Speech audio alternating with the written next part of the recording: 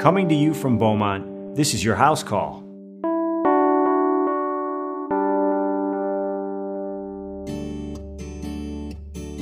Remember those middle school sleepovers you used to have as a kid where the girls would get together and just talk about everything and anything? And I mean everything. Well, as women grow up, we still talk about a lot of things. We talk about advice for careers and breakups. However, there's always these unmentionable topics that rarely come up. And when they do, there might be a giggle or an uncomfortable silence, and the topic's quickly changed. What am I talking about? Those embarrassing topics that you try to hide. You know, you're leaking urine and you wonder, am I going to have to wear granny panties and a diaper for the rest of my life? Or you're sexually active and you're unable to have an orgasm. Is there something wrong with your partner, or is there something wrong with you? You have pain from your belly to your knees. Is it a fibroid, or is it something else?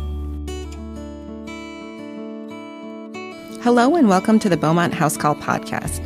I'm Dr. Asha Shahjahan. Our goal is to help you and your families live smarter and healthier lives. Today we're going to talk about unmentionables. Yes, we are going to dive into those topics that we all want to know about but are afraid to talk about. What am I talking about? Bladder issues, sexual dysfunction, and pelvic pain. We'll talk about how you can self-manage and when do you need to see a doctor, and what can be done to fix these unmentionable problems. Joining us today is the renowned Dr. Kenneth Peters, Chief of Urology at Beaumont Health and the Medical Director of the Women's Urology and Pelvic Health Center. Thanks for being here, Dr. Peters. I appreciate the invitation. Yeah, so Dr. Peters, you've been published in numerous studies and you've presented across the nation. You have people flying around the world to see you. I think you said 30 states and 5 countries to date. You're a urologist, and the average person thinks that a urologist is there for bladder issues or prostate or is a men's doctor. What exactly do you do? And can you tell us, why is there someone flying all the way from Pakistan to see you? Yeah, I mean, that's true. We just did have someone from Pakistan in our Women's Urology and Pelvic Health Center. And as a urologist, we take care of voiding dysfunction, urgency, frequency, incontinence.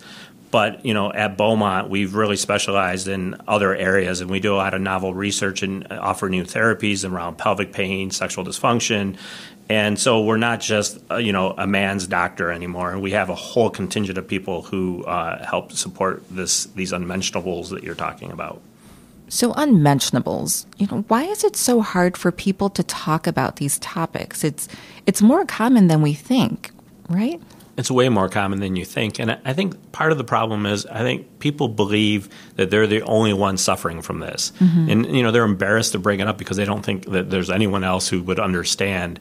And these are incredibly common things that we're going to be talking about. And I want people to understand that it can be part of just a normal aging process. It's a common conditions, and we can certainly impact them and address them. So I'm going to jump right into it.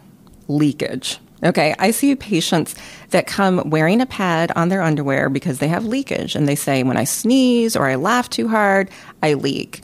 Or sometimes I feel like I have to go all the time and I have no bladder control. Urinary incontinence is common, right? It's about 13 million people suffer with stress incontinence and 37 million people with urge or overactive bladder. Now, many women think this is normal. It's just part of being a woman. You have to deal with it. But leakage is not normal, right? It's absolutely not normal. I think a lot of people think their mom leaked or their grandparent leaked and that they should leak. And, the important thing is deciding what type of leaking it is. When we say stress incontinence, I like to call it activity incontinence, like with, coughing, sneezing, straining, lifting, exercise. And that is bothersome for patients, and it often happens after childbirth and some, weakening of the pelvic floor muscles with aging. But, even a more bothersome incontinence is the, urgency incontinence or the overactive bladder. Got to go. And mm-hmm. If you don't make it, you leak. And, that's very troublesome for many people. So we've all heard of oral treatments like Ditropan or, you've got to do Kegel exercises. But there's so many innovative treatments that are available out there, like Botox. It's not just for wrinkles. You can use Botox, right? That's right. It really, and this is where it's important to distinguish, is it due to, activity incontinence or stress incontinence or overactive bladder? For overactive bladder, those are the medicines you're talking about, the Ditropan, Vesicare, things you see advertised. But Botox is now approved for overactive bladder. And basically the reason it works for a wrinkle is a muscle spasm. And so if you inject that muscle with Botox, it paralyzes it and the wrinkle goes away. The bladder is a muscle, and when it's overactive, you inject Botox and it calms it down. And it works really well for this kind of problem. How long does it last for about if you did a Botox injection? Most people about 6 months, and it's figuring out the right dose for each patient, and sometimes a little sooner, sometimes a little later. How do you know when you need to see a doctor for something like leakage versus being able to manage it at home? Like, I guess it's different for every person what they can tolerate, but like, what would your advice be if someone, like I've got friends who've just had children that are in their 20s and 30s and are like, is this going to get worse? Is it going to get better? Do I let it pass? It's a great question. It's really depending on your bother factor. It's all quality of life driven. There are things you can do at home. I mean, if you're having a lot of overactive bladder symptoms, limiting your caffeine, it's probably the biggest trigger for the bladder. Alcohol can trigger, it works as a diuretic. But, if it's more the activity incontinence, stress incontinence, Kegel exercises, pelvic floor strengthening, those kind of things where you get core strengthening can help. And so these are things that you can do on your own. However, when you're not getting to where you want to be, I mean, there are great opportunities to improve your quality of life. It just really depends on what works best for you. My main thing that I see is I see patients who have chosen to try to get care for their problem, but haven't had a satisfactory result. And they think, well, I tried, there must not be anything to do. And what I'd like to say is there's lots of other things we can do. I mean, besides Botox, you could put pacemakers in the bladder. You could put a needle at the nerve in the ankle that controls bladder function. And all this is now approved, by the FDA. We're doing studies on stem cells for stress incontinence, like Body Heal Thyself. So there's lots of things that don't feel like if you haven't had, the benefit you want, that there's no other alternatives. So with some of those procedures you mentioned, like immediately I'm thinking, oh, wow, that sounds really invasive. Like, are they pretty simple procedures that are done? Or like, can you, like, for example, walk me through one of your procedures that you would do? Sure. I mean, the one's called tibial nerve stimulation. Basically, everyone knows about acupuncture. So patients come in once a week, and we tap in an acupuncture needle at the nerve in their ankle. Doesn't hurt at all, and we deliver a little electrical current. What they feel is a little pulsating in their foot. Okay. We do that for 30 minutes once a week for 12 weeks. About 75% of patients will see a marked reduction in their frequency, their urgency, their leaking. If that works for them, then they come in once a month to maintain it.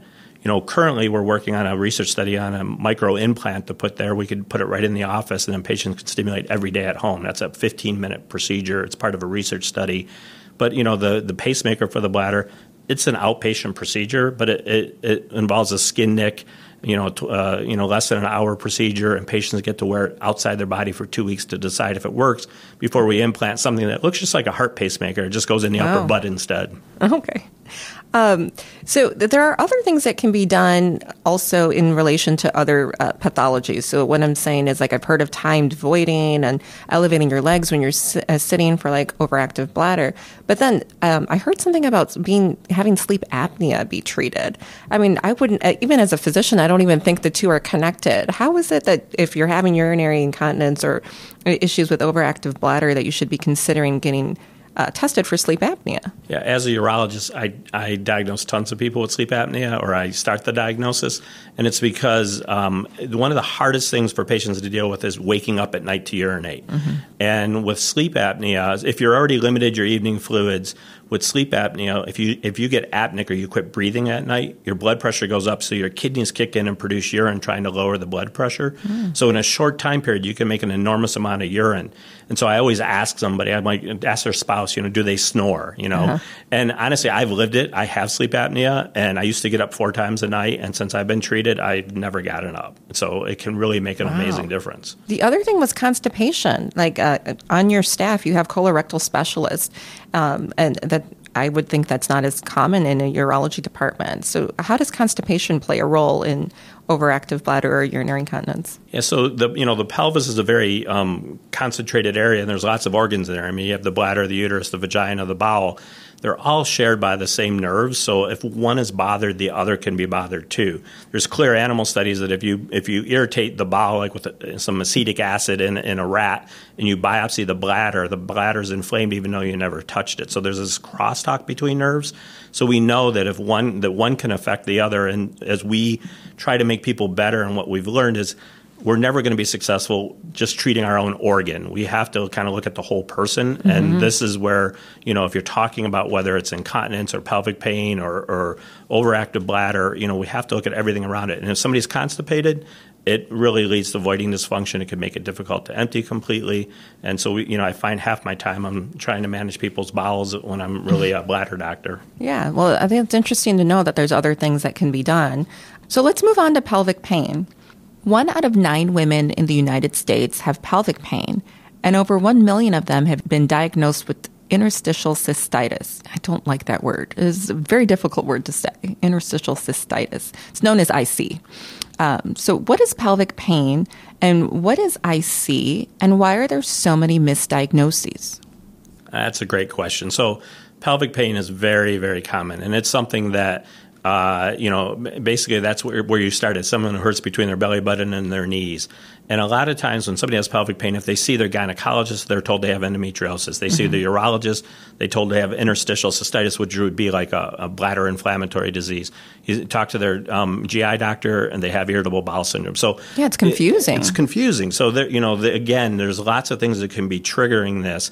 Typically, somebody with pelvic pain could present with, pain just sitting, and sometimes sitting a long time makes it worse because it can compress like certain nerves, like your pudendal nerve, which is very important in all those organs down there. And it could lead to... The pudendal nerve is located like near the buttocks area? Yeah, it's right near kind of your sit bones. Okay. It's where it is. And so sometimes like bikers and things like that put them at risk. But the other thing with pelvic pain is, it can lead to sexual dysfunction because you have painful intercourse, which can be very troublesome. It can be painful, bowels because of the tightness. Because honestly, much of the pelvic pain we see is driven by something called pelvic floor dysfunction. If you imagine your pelvis is like a bowl, and the walls of the bowl are made of muscle. In it sits the bladder, the vagina, the uterus, the rectum. And those muscles are important in everything we do. And when we go to urinate, you don't realize it, but the first thing you do is relax your pelvic floor. And that sends a signal to the brain for the bladder to contract. If those muscles are tense and tight, you can't relax, so then that can lead to bowel and bladder function. And it's those same muscles that surround the vagina. So if you have painful intercourse, that could be driven by those muscles. And that's why it's so important to, not just be labeled with a disease like interstitial cystitis, but make sure the clinician is looking at, confusable states or other things that may be causing it before you just treat the organ. And then what are some of the treatments offered for chronic pelvic pain? I heard of vaginal Valium. What is that? Yeah, so it's very tailored to each patient and what we do, and really that's how the development of the Beaumont Women's Urology and Pelvic Health Center came out, because we were seeing lots of patients with pelvic pain, and we realized as a specialty of urology we couldn't provide the care needed for patients by ourselves, and so we reached out to lots of different disciplines, and we have a dedicated center for this. But, these treatments are really dependent on what we find. But like vaginal Valium, we use for people who have like pelvic floor muscle spasm. And if you put a Valium in the vagina, it actually gets absorbed through the vaginal wall locally into those muscles, helps the muscles relax, reduces pain. Oh. And we often do that with pelvic floor physical therapy, which is a godsend for patients. And that can help both incontinence and pain. But when you have... if you had a pain in your neck and it hurts to turn your head, and, you could have somebody just rub that muscle out and it feels better. If the muscles are spastic in the pelvis, the physical therapist worked internally and can break that spasm. It makes an incredible difference for patients' pain and their other symptoms down there. Now, what about neuromodulation? Like, what is that all about? It sounds like such a technical, fancy thing. Yeah, so there's a big terminology now called electroceuticals. Instead of like pharmaceuticals or nutraceuticals, it's electroceuticals. But everything runs on nerves. And when everything runs on nerves, if we can change the nerve signals that are coming through there, that can make a difference for patients. And so neuromodulation is basically we can send signals through the nerves and override things like pain that are causing pelvic pain. They could change how the bowel works if you're having fecal issues or bladder issues. If you imagine the wrong signals are coming through, if we send a signal that the nerve needs and the bladder or bowel wants or the pelvic floor wants, it can make a big difference in their symptoms. A very simple thing to do, too. And so with all of these treatments, like the vaginal Valium or neuromodulation, they're all monitored and prescribed by a doctor. So, I mean, we don't want people just taking Valium and you like a regular Valium and trying it on their own. Like it should be, is it administered by a doctor, or are they shown how to use it, or how does that work? Yeah, so I mean, it's a prescription, so it has to be given, by a clinician at least who could prescribe. And we do describe how to do it. Sometimes we just use the actual pill that you would swallow, but we also could have it compounded as a cream or a suppository. But yeah, I mean, typically it's part of our multidisciplinary approach where they're doing physical therapy, they're doing vaginal Valium, they're seeing our pain psychologist, they may be working with our colorectal doctors, and they're getting integrative medicine where we can do guided imagery and acupuncture and working with our nutritionist. So we're trying to look at kind of the whole, we always say mind, body, and spirit in the Women's Urology and Pelvic Health Center to really kind of be successful in managing these difficult issues. And I heard you guys have pain retreats or 1 week long. Like that sounds fantastic, like a great model for treating and diagnosing. Like how do you get into one of these retreats? So we've had patients come from, all over the country and the world to the center.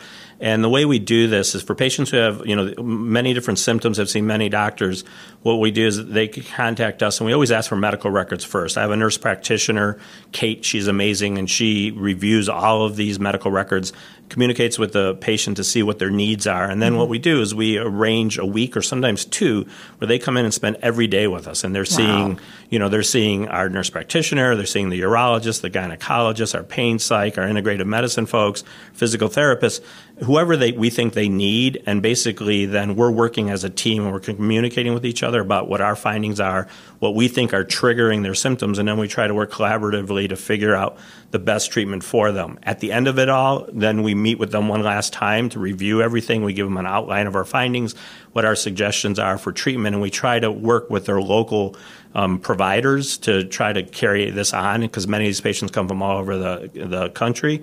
And although many of them often choose to come back and spend more time with us, some have come back for 1, 2, or 3 retreats. But it's really an amazing way to treat a complex patient that really no one's been successful in the past of managing, and we've done a really good job with it. Think about how many appointments you might have to go to. Like you might see a doctor once, then you have to wait 3 weeks or 4 weeks and 2 weeks, and it's hard to get off work. And if you can just concentrate and spend like 1 week to figure out what's going on. Like I have so many patients that are just frustrated because they're misdiagnosed or they don't know what to do. So I think that's fantastic that you guys do that. And also, like you mentioned, it's with a group of different doctors. So you have a lot of different eyes on you and looking at all the different body parts that could be involved, right? Oh, absolutely. That makes the world of difference there. And who do you think is most at risk of having issues with pelvic pain or urinary incontinence, et cetera? Depends on the patient, but for pelvic pain, it can be due to some type of trauma, and whether that's a physical trauma where they've had some type of accident or injury. We even see like in bike riders, who sit on a bike all day, it can compress their nerves, it can cause pain.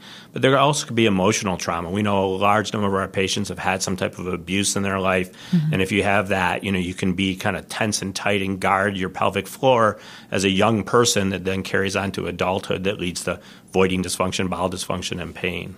I see a lot of patients that struggle with depression, and it's difficult for them to even talk about that they're depressed. And so they might start with talking about something that happened in their childhood, whether they were abused or, we talk about the Me Too movement, about how many times people have had things happen to them, and it's become, quote unquote, common. And so I feel like women are afraid to go down that path. And kind of connect that. And so it's sort of like you're sitting there, I've got chronic pain in my pelvic area, I might have chronic pain in other areas, and it's like they don't want to talk about the pain in the pelvic area. How important is it You mentioned that you have some psychologists, and it's kind of nerve-wracking for patients to feel like I'm going to see a urologist and I have to see a psychologist and I have to see all of these people and bring up things that they don't want to relive per se. Like, how important is that connection and working through that? In the Women's Urology and Pelvic Health Center, we believe strongly in, mind, body, and spirit. And there's no question that anything that impacts you, whether it's pain or an embarrassing situation or condition, it impacts you at every level. And if you suffer from chronic pain, it can lead to depression. It can lead to, decreased quality of life. And there's lots of things that we can do from a psychological standpoint to enhance, the healing. And that's why we have pain psychologists. It isn't about it all being in your head, because it's not. Mm-hmm. But everything that happens to you gets processed in the brain, and how we perceive that and how we manage that really is part of that entire kind of comprehensive approach to managing these conditions. Yeah, because the brain is a very important organ when it comes to things like nerve pain and chronic pain and those types of things. And so I think a lot of women, when they hear about having chronic issues with pain, they immediately think of the psych component. But there are other neurological components in addition to psychiatric components that could contribute to that. There are. I mean, and how the nerves are firing in different areas of the body, all that gets transmitted up through the spinal cord to the brain.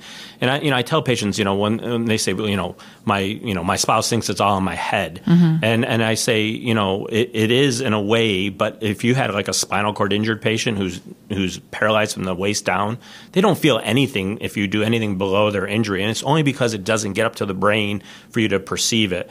Ultimately, that central processing or the brain level kind of is involved in all of this, and our kind of goal to be, comprehensively managing these patients, I think it's a very key component in their care. So I'm going to move on now to even a little bit more sensitive and private topic. So let's talk about sexual dysfunction. So I feel like with men, we talk about Viagra. It's like a household name. Everybody knows about it. But how many people have heard of Filbacerin? I was actually typing up my script today, and autocorrect came up when I did Viagra that I had to capitalize it. But then when I did the Filbacerin, it actually tried to autocorrect and put the word filibuster. So I'm just like, okay, nobody knows what this is, not even like Word or Siri or whatever. What is Filbacerin? So it's a medication for female desire disorder. So, there's many different types of kind of female sexual disorders. There's female desire, and, there's pain disorders. There's a host of them. This helps improve female desire, and it is a drug that's relatively new that in the right patient, it can make a big difference for them. Mm-hmm. But, as you can imagine, I mean, sexual function, whether it's a man or a woman, is very complex, and there's many levels to that. Mm-hmm. I think that the frustration that I see that patients have is everyone talks about male sexual dysfunction, right? Because you have the Viagras and the Cialises spending money on it. Right. But actually, there's more women who suffer from sexual dysfunction than men. So one of our focuses in the center is that. And we have, a gynecologist who specializes in female sexual dysfunction, looks at the hormonal side of things. If it's a pain issue, we all deal with that. And we also have sex counselors in there that can work individually or with spouses to try to help improve female sexual function. So it's often many things that we have to evaluate and again treat the different triggers that may be contributing to the syndrome. Yeah, I find it very odd, actually, that I think it's like 40% of women suffer from a level of sexual dysfunction compared to 30% of men, but yet we're not really talking about it. Women don't come into the office and talk about it. I do have women that come in and say, hey, doctor, I'm not in the mood anymore, and immediately as clinicians, we're like, okay, what's going on in your relationship? You need to go to therapy. But there are other reasons, like you mentioned. What are other reasons that someone could not be in the mood? Well, so, again, there's the emotional reasons, right? The connectivity they have with whatever partner they have, and that's an important part of it. But there's also reasons of, like, for example, as you get older, vaginal dryness because of lack of hormone therapy. But, there's some patients who can't take them. Let's say they have breast cancer. And so, we offer things like vaginal laser treatments to try to manage, the pain syndrome that might be associated with it. We already talked about the pelvic floor and its impact. And, and then, but, even just a little bit of testosterone in a woman, can make a difference as far as like, being in the mood. So, there's lots of contributors to it. We can do a panel of, lab panel that kind of shows where you are hormonally. We can try different creams or pills that might impact this, and work with our team to try to improve the quality of life and improve sexual function. Yeah, because I feel like it puts a lot of stress on relationships and marriages, and women, a lot of them will just say, oh, I have to go see a therapist, and they start talking about all sorts of different things, and they sort of lose sight of the sexual problem. And it could be a simple fix as just checking the hormone levels. Yeah, absolutely. So let's talk about painful intercourse. What causes that, and how can it be fixed? So there's different causes, and when we see somebody with painful intercourse, it's trying to understand where the problem is.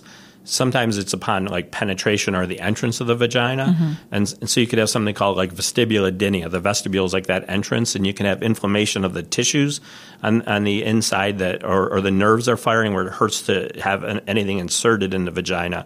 And sometimes we can manage that with different medications like creams or different pills to calm the nerves down. Sometimes we can manage it with nerve blocks and with some steroids to calm the nerves. And sometimes there's some surgical alternatives to it. But probably one of the more common things that we see with sexual pain is the pelvic floor muscles. We talked a little bit about when we were talking about pelvic pain and incontinence. But since those muscles surround the vagina and they get manipulated with intercourse and they can cause significant pain when you touch those muscles, us managing them with physical therapy, trigger point injections, nerve blocks or neuromodulation can make a world of difference for patients. And I would say, what I get frustrated as a clinician is that most of us in medical school weren't taught about the pelvic floor. And we put on courses at Beaumont to train clinicians from all over the country to learn how to do a good exam, because all it takes is, we're taught to do a vaginal exam, look at the cervix, look at the uterus, the bladder, but no one has told us to touch the pelvic floor muscle, see what normal feels like and abnormal. And 85% of the patients who see us for that interstitial cystitis we were talking about before actually have pelvic floor dysfunction causing their pain, frequency, urgency. And if we can kind of if we can make a difference educating our partners in all of this and, our colleagues, I think we can make a big difference in managing patients who maybe keep going doctor to doctor trying to find a solution.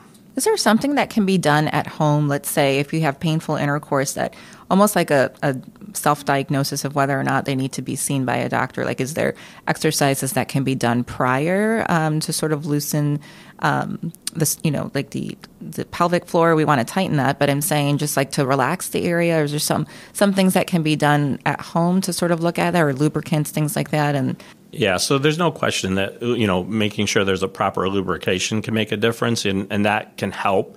I think that, if a person's suffering from pain, they should be paying attention themselves. Is it hurting kind of upon entry or deep? Because those are two different triggers.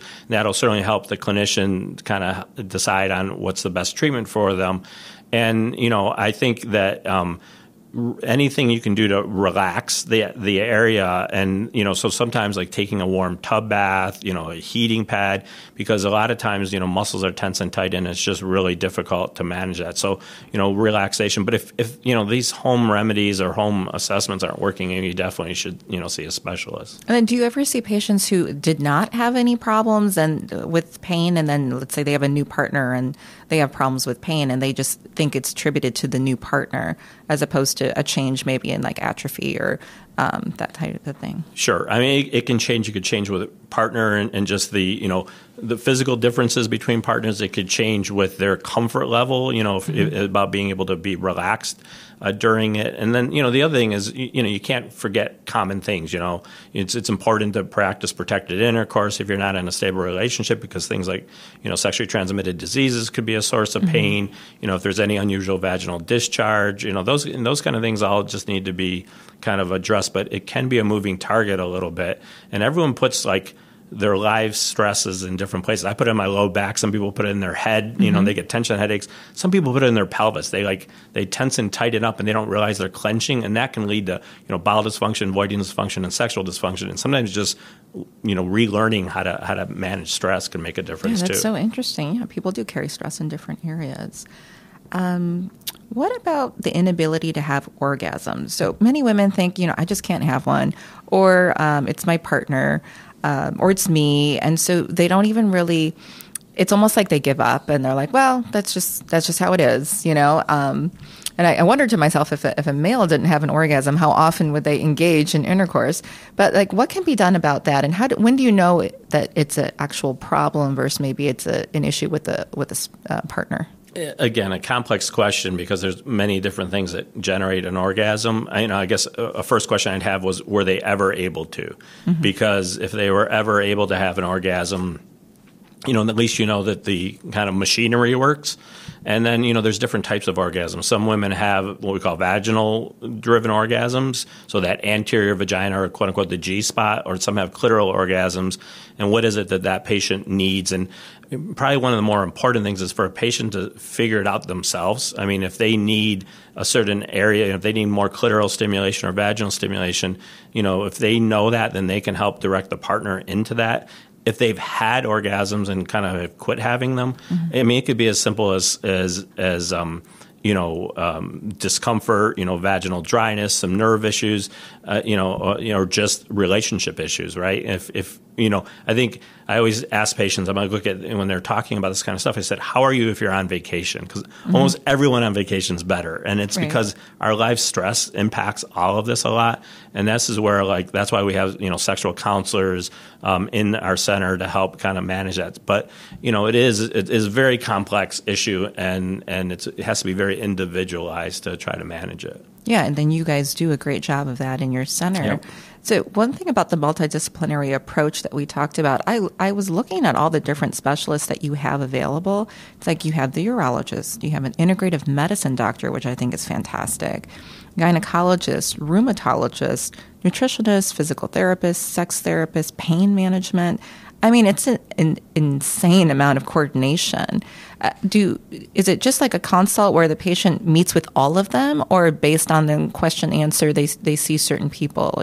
Walk me through a consult, for example. If I'm a patient and I'm coming there, am I going to see all of these specialists? You won't see all of them if you don't need to see all of them. Mm-hmm. And what we rely a lot on is our nurse practitioner as the initial intake person. Mm-hmm. And unlike other offices, if you go see you go to an office for a new patient visit, you're lucky to get 15 minutes of FaceTime. Here, what we do is we try to understand the patient before they come by getting their medical records. They'll often then see our nurse practitioner first, who will may spend an hour or more with the patient, mm-hmm. do a great history and do a physical exam. And then based on that, she's like the, cornerstone of the center. Then she decides what issues there are, and then what clinicians would be best should see that patient. And as then we coordinate those meetings or those appointments, and they may not all be done on the same day. Often we can do more than one on a day, but every day there's different clinicians in there, and as we take the patient through the process, all that kind of information is being shared with each other as far as the clinicians to try to, provide the best care for the patient. So it is really individualized medicine. It's not, and we're very much into, so much of this, these unmentionables impact the patients and their families together, so we try to engage the family members as much as we can too. So if we're doing physical therapy on somebody and they're doing intravaginal myofascial release, which is a way to release muscle tension, sometimes we'll have, if the patient's comfortable, the spouse or in there, or, a loved one who can kind of help listen or even participate to help them at home when they're no longer with the therapist. So I think that it's I guess what I really look at is what I just said. It was individualized medicine, and we really try to focus on identifying triggers and treating as many of them. I tell every patient you're going to be better, because I 100% believe that. Because if you just invest time in the patient and listen to them, they're better just from that level no matter what. But, I have no magic wand to make everyone perfect, because many of these are very complex things, but I think we do a great job at identifying many of the problems and really impacting patients in a positive way. That's very reassuring, because I think many women just sort of give up as this is just part of life, and they don't think anyone can help them. So that is fantastic. I did have a question about, so a nutritionist, what does a nutritionist do for people that have chronic pelvic pain? Yeah, so we work very closely with our integrative medicine group, and they're awesome on every level. And the nutritionists help us. If you think about your bladder, just the foods that can irritate it, like caffeinated beverages, spicy foods, acidic foods, they can help with those kind of things of helping kind of understand a diet that may be appropriate for somebody. For bowel, we talked about the issues of the bowel and how it can impact everything else, making sure that, we have appropriate fiber levels, in their intake, and that the bowel movements are appropriate. And so, they can help a lot with those kind of things and their overall health, right? I mean, it's just about, we're very much into really wanting healthy living, exercise, weight loss. I mean, all that can impact positively the care of the patient. It's really all connected. It's all connected. Sometimes it's hard to think about that in that way. And then you also mentioned guided imagery is available for the chronic pelvic pain patients, or it's free on your website. Are there resources for women to either symptom check themselves, or a reliable resource if they are having some of the issues that we mentioned, that they could get more information? If you just Google Beaumont Urology or Women's Urology or Beaumont and pelvic pain, I mean, the Women's Urology Center will pop up. And on that, we can get guided imagery. We can get we have videos there on topics on a lot of this stuff. It's like a free resource. Yeah, absolutely. So, what's your most favorite part of your job? It's making somebody better who no one was able to help. I mean, that's really what I like. It's like it's difficult when you're taking care of very complex patients, particularly if someone's traveling, 1,000 miles to come here. That's a lot of pressure. Yeah, they're coming with a lot of medical records and a lot of issues. They wouldn't be making that trip. But if we can kind of sort through all of that, identify where the problems are, and actually impact them in a positive way, like when you get feedback from a patient, like, why didn't my other 10 doctors find this out or tell me this, and you actually see their improvement in their quality of life, and it's that makes it all worthwhile. Yeah, and I think the thing that I feel so lucky as a doctor practicing in Michigan, you're right here. Right. I can send my patients to. This is fantastic. So, Dr. Peters, thanks for actually talking about these difficult topics that most of us are too embarrassed to discuss. I personally learned a lot today, and it was a pleasure having you on. All right. Thank you very much. I really appreciate the opportunity. Yeah. And the next time you do travel, because you travel a lot for your research and that kind of thing, take me with you. Will do. Don't forget, podcast listeners, we're working on future Beaumont House Call podcasts, how to care for aging parents and how to get unstuck. And headaches, we all have them, but when do you need to be concerned? We also want to remind you to send along any questions or suggestions to podcast@beaumont.org. In the future, we'll be answering our mailbag. Till the next time, thanks for joining us on the Beaumont House Call. We leave you here with this healthy thought. There's no reason to suffer due to embarrassing questions that you might have of some of these unmentionables that we discussed today. There are many treatments that you can do, and a lot of innovation and technology that can improve your quality of life, as Dr. Peters told us today. If you have bladder control issues or pelvic pain or sexual dysfunction that's impacting your life to the point that you're avoiding relationships or activities that you normally love, it's time to do something about it. There is technology, retreats, and a caring team all dedicated to help you. So next time you're at your doctor's, don't be afraid to mention those unmentionables. Continue your journey to living a smarter, healthier life. Visit beaumont.org/podcast to access information and resources related to today's podcast.